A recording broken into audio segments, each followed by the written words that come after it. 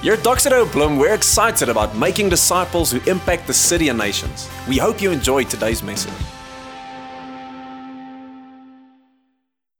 And then you can open your Bible to Matthew chapter 26. We're going to be reading from Matthew 26 from verses 26 to 28. Verse 26. As they were eating, Jesus took some bread and blessed it. Then he broke it in pieces and gave it to the disciples, saying, "Take this and eat it, for this is my body." Verse 27. And he took a cup of wine and gave thanks to God for it and gave it to them and said, "Each of you drink from it, for this is my blood, which confirms the covenant between God and his people. It is poured out as a sacrifice to forgive the sins of many."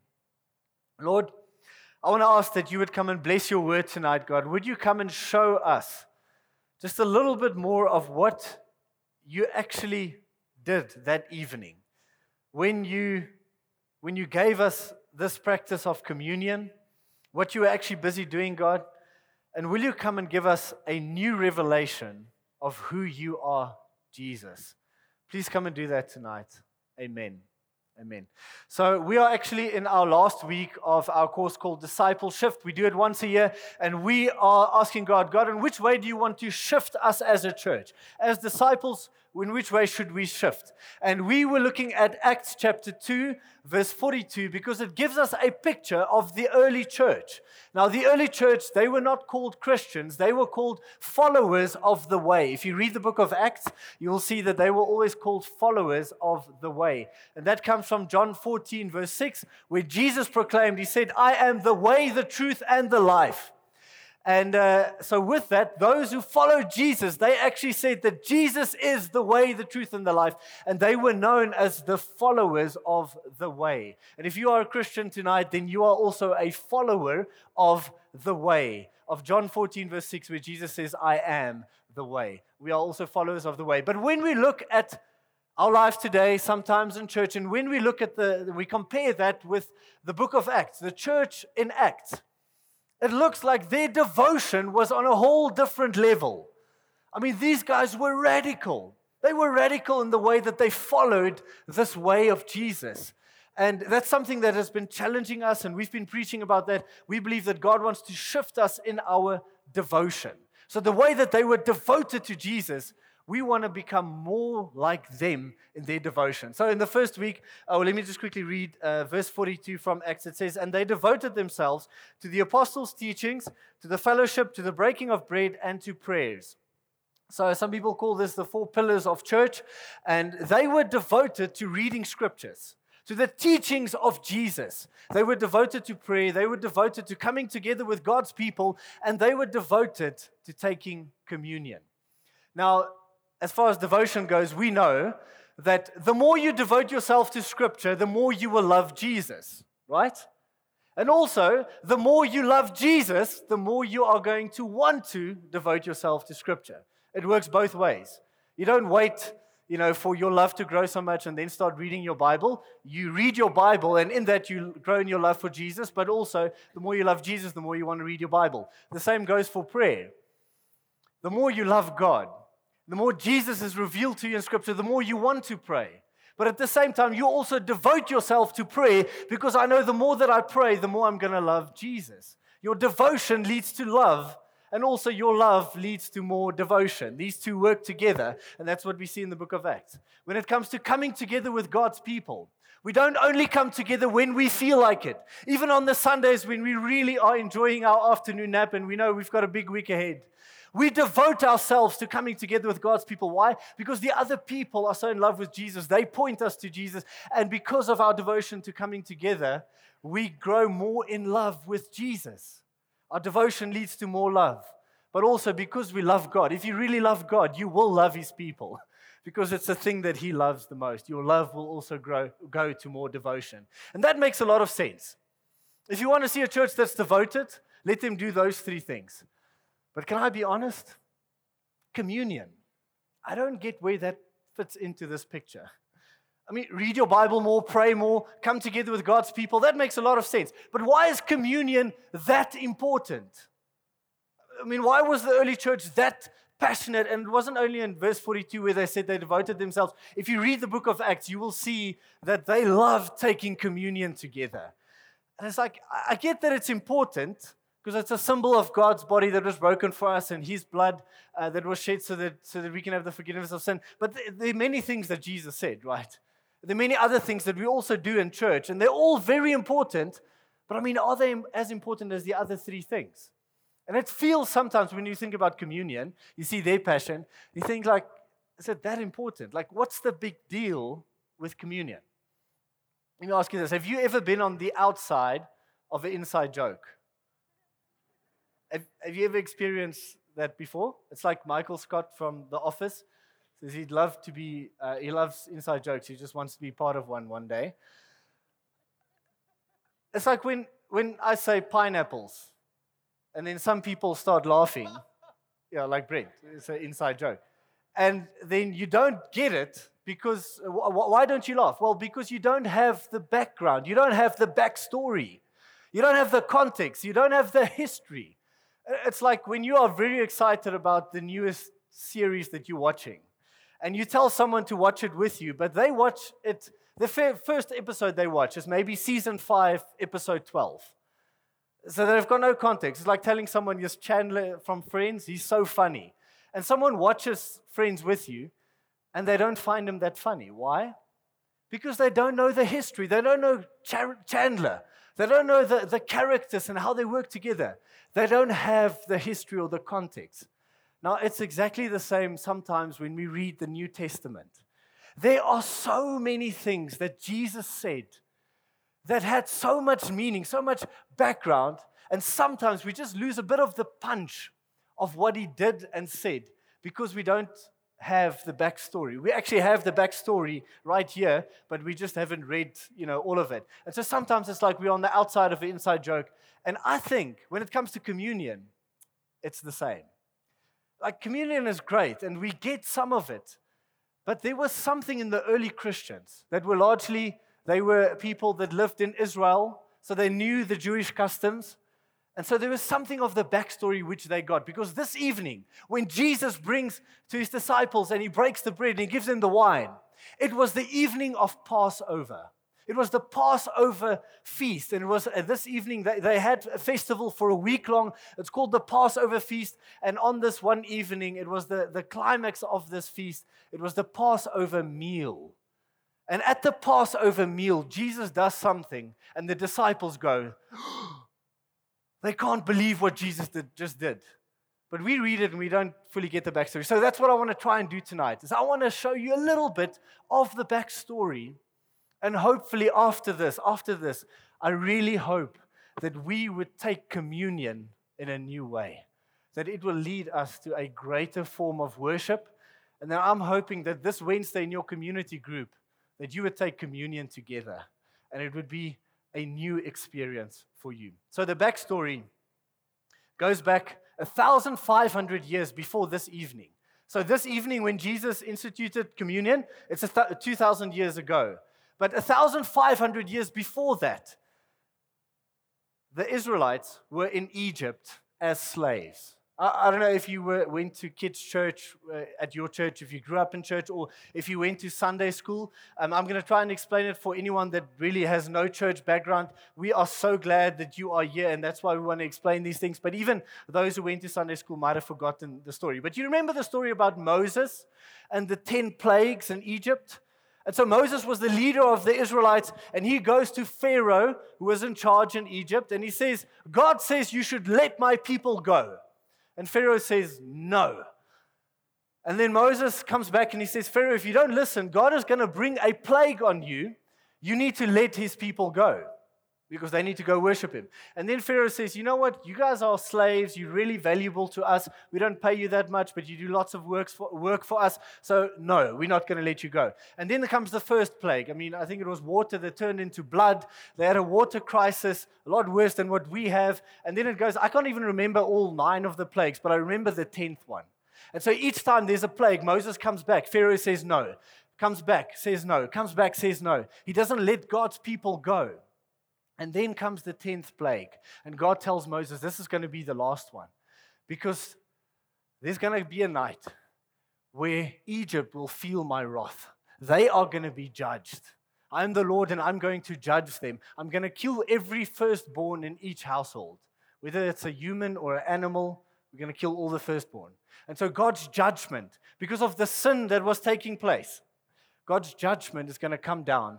But then God says the following. He says, but don't worry, I will save you, and this is what you need to do.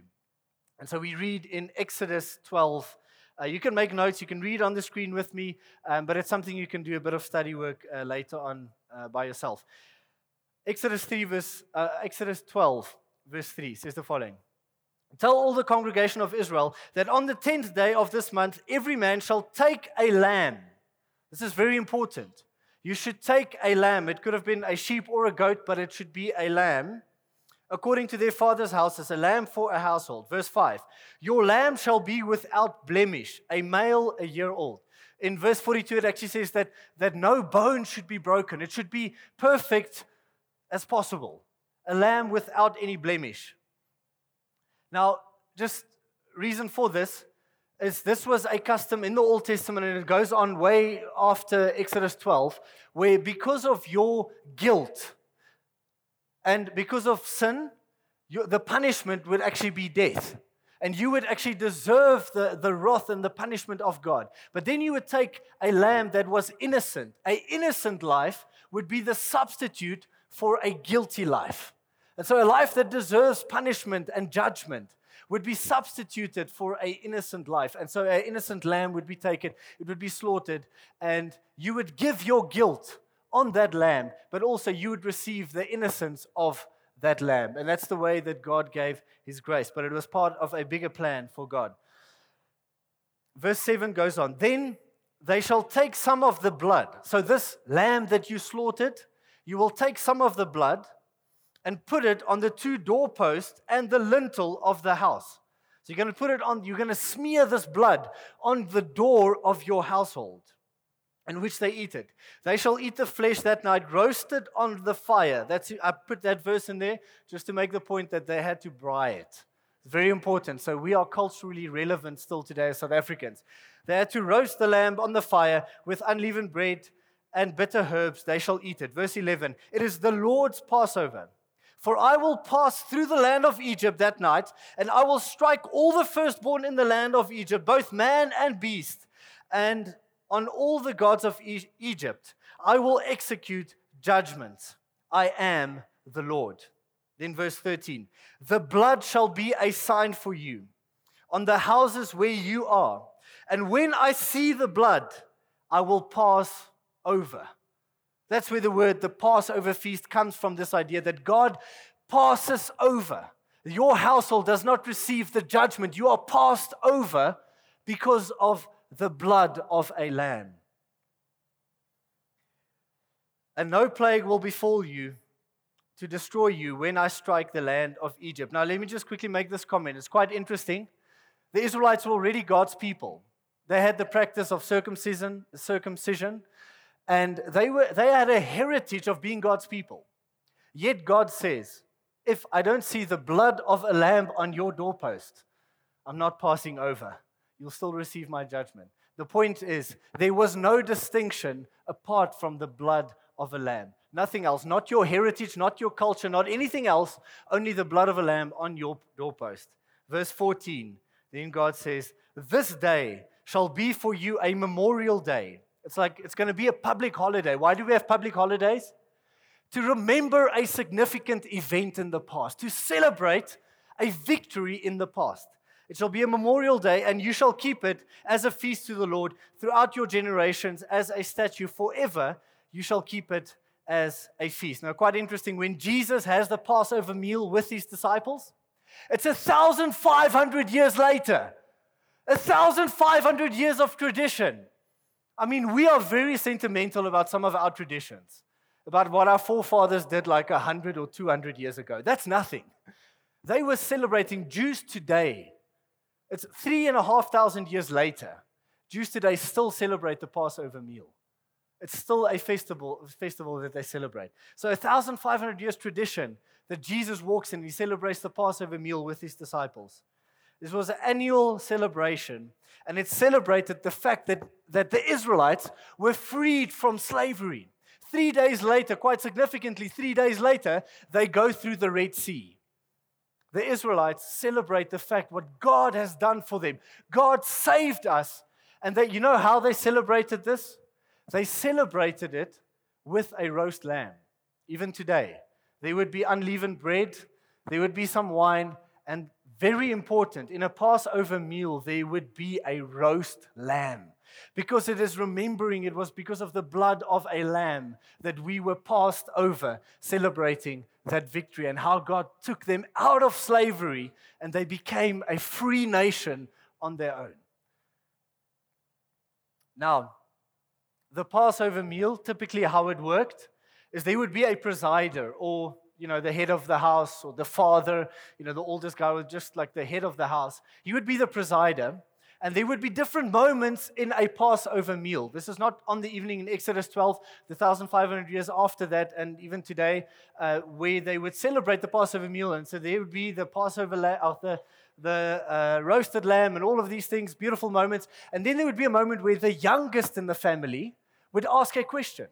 And the youngest in the family would say, what makes tonight so much different than all the other nights?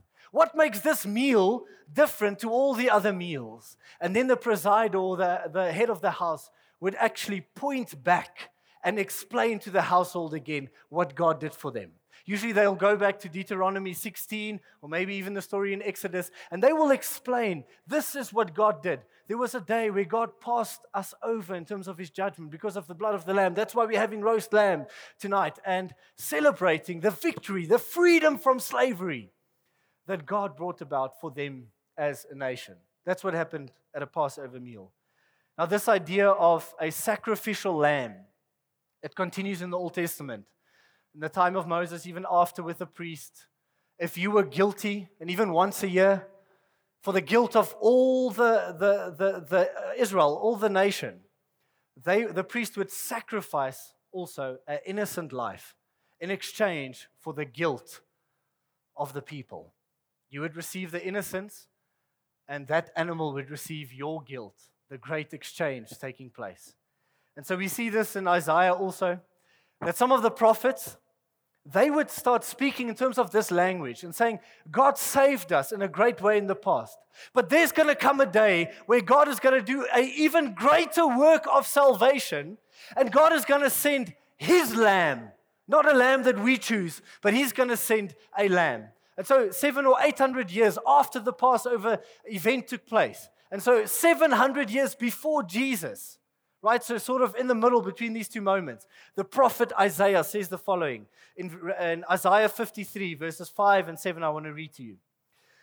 And it says, but He was pierced for our transgression. Actually speaking about the future, the Messiah that will come. But He was pierced for our transgression. It's this thing of substitution. My transgression, but He was pierced for it. He was crushed for our iniquities. Upon Him was the chastisement that brought us peace. And with His wounds, we are healed. Verse 7, now listen to the language, listen to the metaphor that the Jewish prophets were speaking about. He was oppressed and He was afflicted, yet He opened not His mouth. Like a lamb that is led to the slaughter, and like a sheep that before its shearers is silent, so He opened not His mouth. And so in other words, the point I want to get to, this phrase, the Lamb of God, it was a loaded term. By the time that Jesus arrived on the scene, this was a loaded term. If you speak about the Lamb of God, these people, they understood. We're speaking about the Passover meal, but also about what the prophets spoke about the ultimate Lamb, the ultimate salvation, about a liberation from a slavery that's much greater than slavery in Egypt. It's actually speaking about the slavery of sin.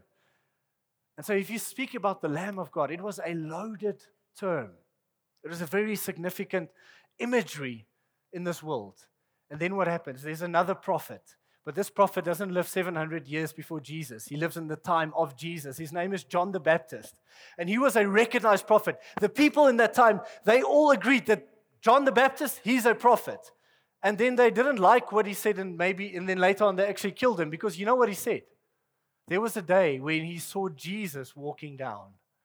And what does he say in John 1, verse 29?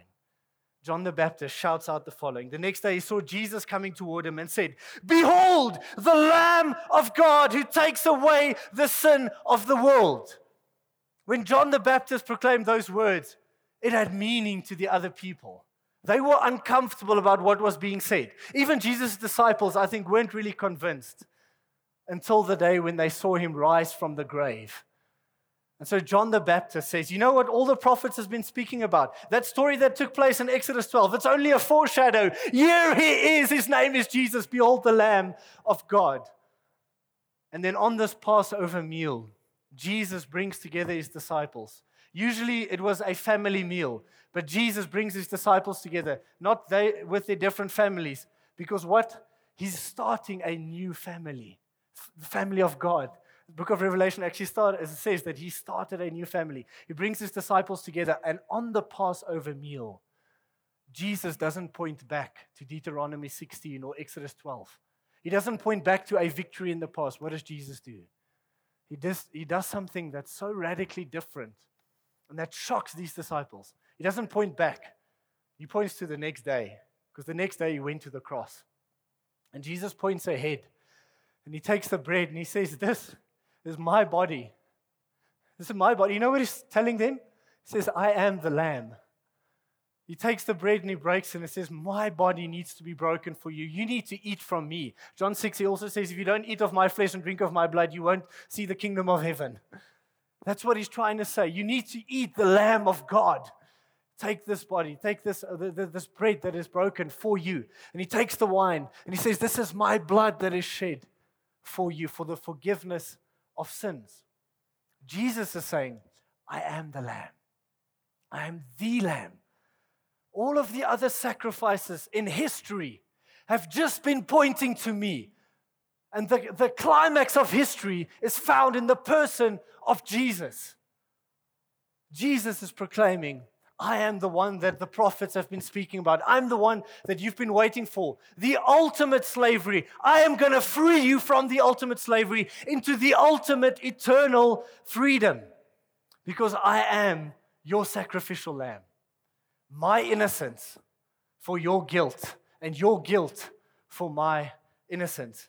Now, it's quite interesting, the gospel writers. On 3 occasions we read about the Passover meal or the Lord's Supper, because he changed it. He instituted a new tradition, saying you're no longer going to celebrate the victory in Exodus. That's like small in comparison to this. From now on, you are only going to celebrate me. This is the new Passover, because he is the Passover lamb. It's a beautiful thing. The gospel writers, they tell this story. Not one of them make mention of the roast lamb on the table. It's quite significant. Usually at a Passover meal, there is a roast lamb. What is the gospel writers trying to tell us? What are they trying to show us? On this evening, the lamb was not on the table, because the lamb was sitting at the table. Jesus is the lamb. It's the bread and the wine. And the lamb was there. His name is Jesus. He was sitting there. The next day, he would be pierced for our transgressions. The New Testament writers, they connected the dots. You see, this picture of Jesus being the Lamb of God is central for these early Christians to their understanding of their salvation and what exactly Jesus did for them on the cross and in his resurrection. I love the New Testament. Go read John chapter 19. Just after Jesus gets crucified, John goes into the details about prophecies that are fulfilled, that Jesus, they didn't break his legs. There was no bone broken. And then they pierced him in his side to see whether he was dead. And he says this was to fulfill the prophecy in Exodus 12 verse 42, that no bone will be broken. And also the prophecy in Isaiah 53, that he will be pierced for our transgressions. And so John, after Jesus' death, he connects the dot and he says that Jesus is the Lamb of God. And Paul writes in 1 Corinthians 5 verse 7, he says, "For Christ, our Passover lamb, has been sacrificed." He says it's done, it's complete. You don't have to bring a sacrifice anymore. Because your Passover lamb has been sacrificed, past tense. You know what's beautiful about this? Is there is going to come a day of judgment. The sin of the world, the rebellion against God will not go unpunished. There's going to come a day of judgment. But if you've got the blood of the Lamb of God smeared on the doorposts of your heart, you will be passed over. Jesus is your Passover lamb. Jesus is your Passover lamb. And hear this, friends. Your heritage, your good works, your church attendance, whoever your father was, I don't care if he was a pastor or not, none of that will matter. The only distinction will be the blood of the Lamb. It's only the blood of the Lamb. That's the only thing that will separate the goat from the sheep. It's the blood of the Lamb. That's the only thing that you can hold on to and put your weight on. Nothing else. Nothing else. Just Jesus, the sacrificial Lamb.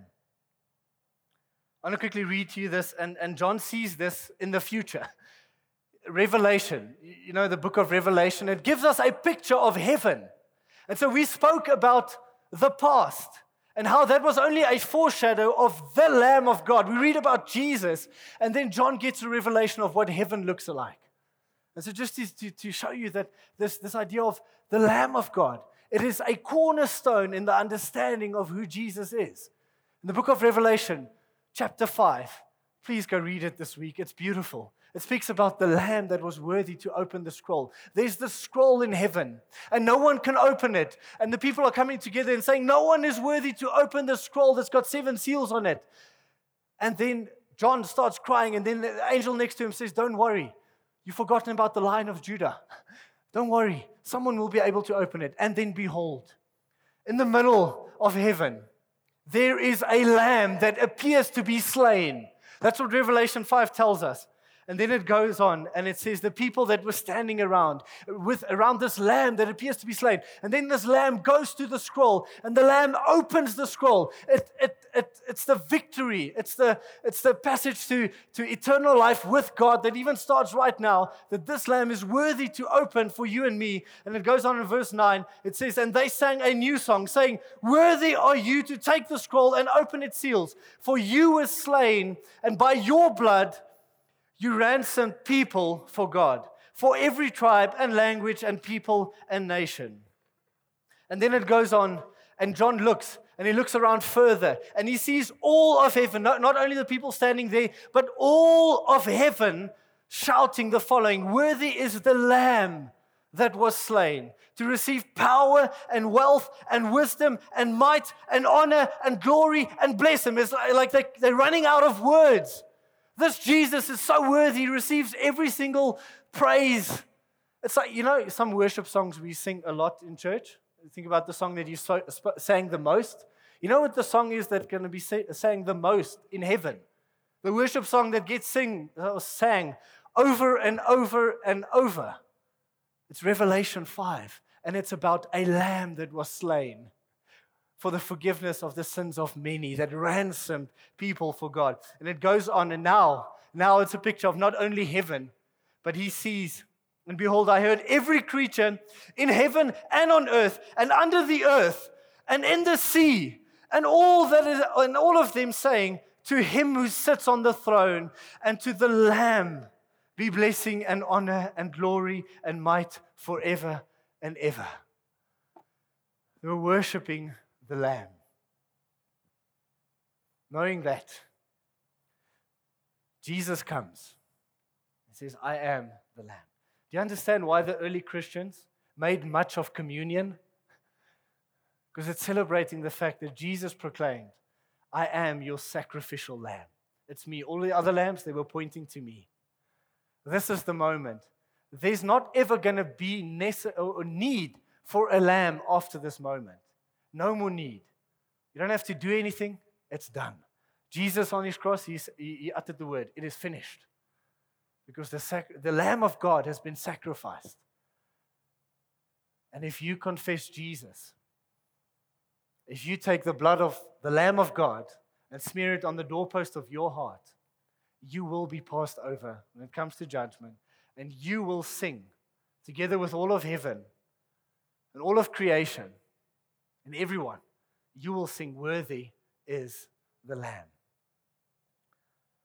Now, just to quickly get to another question, real quick. Why should communion still be a big deal for us today? I mean, we understand this understanding of who this Lamb is. Why should we make much of communion? Here's the thing, is I think it helped the early Christians in their devotion because they never lost the joy of their salvation. You see, what we're doing when we're having communion, we are celebrating, we are worshiping the fact that Jesus is the sacrificial lamb, that we will be passed over. We are celebrating victory from slavery, from the slavery of sin. And we celebrate the fact that Jesus has died for us. We celebrate how Jesus saved us. We are celebrating our own salvation. There's one of the Psalms that says, "Restore to me the joy of my salvation." You know, some of you, you've been following God for a long time. You need to restore the joy of your salvation. Because what happens? If you are constantly reminded about how God saved you, you will devote yourself. You won't lose your passion. You won't lose your devotion. Because you are filled with awe about what Jesus did for you. You're going to be so thankful, so in love with Jesus, that it's going to be easy for you to love other people. Now, I believe when it comes to communion, it might be the most important of the four. It might just be more important than the other. Well, you can't really say it's more important, but get this. I think the early Christians, the reason why they were so passionate, why they were laying down their lives before God, was because they were constantly reminding themselves of who Jesus is. My friend, if you lose your understanding of what Jesus did for you, even if you've been serving God for 20 years, if you lose the joy of your salvation, coming to church is going to feel like effort, I promise you. Loving people around you, it's going to feel like effort. But if you are constantly reminding yourself, also in community, about what Jesus did for you, it's going to be easy to stay devoted. And so with that, I want to wrap up this whole series about shifting in your devotion. That's probably the cornerstone. If you want to shift in your devotion to Christ, whether you've been serving God from last week or whether you've been serving Him for 20 years, you know what you need to shift? You need to take communion, maybe more often. You need to remind yourself of the joy of your salvation. You need to remind yourself of the gospel. And when you read Scripture, focus on the gospel. You'll never get enough of it, I promise you. Focus on the gospel because it will shift you in your devotion to Jesus. The easiest way to grow your love for God and grow your love for people is to think about what Jesus did for you. I want to make a request to our community groups. Would you please this week have communion together in your homes? And when you have community group together, just share with one another your story. Tell one another what Jesus did for you. What did He save you out of and what did He save you into? And I'm trusting that God is going to start restoring the joy of our salvation. And in that, we're going to shift in our devotion. Maybe the worship team can come to the front.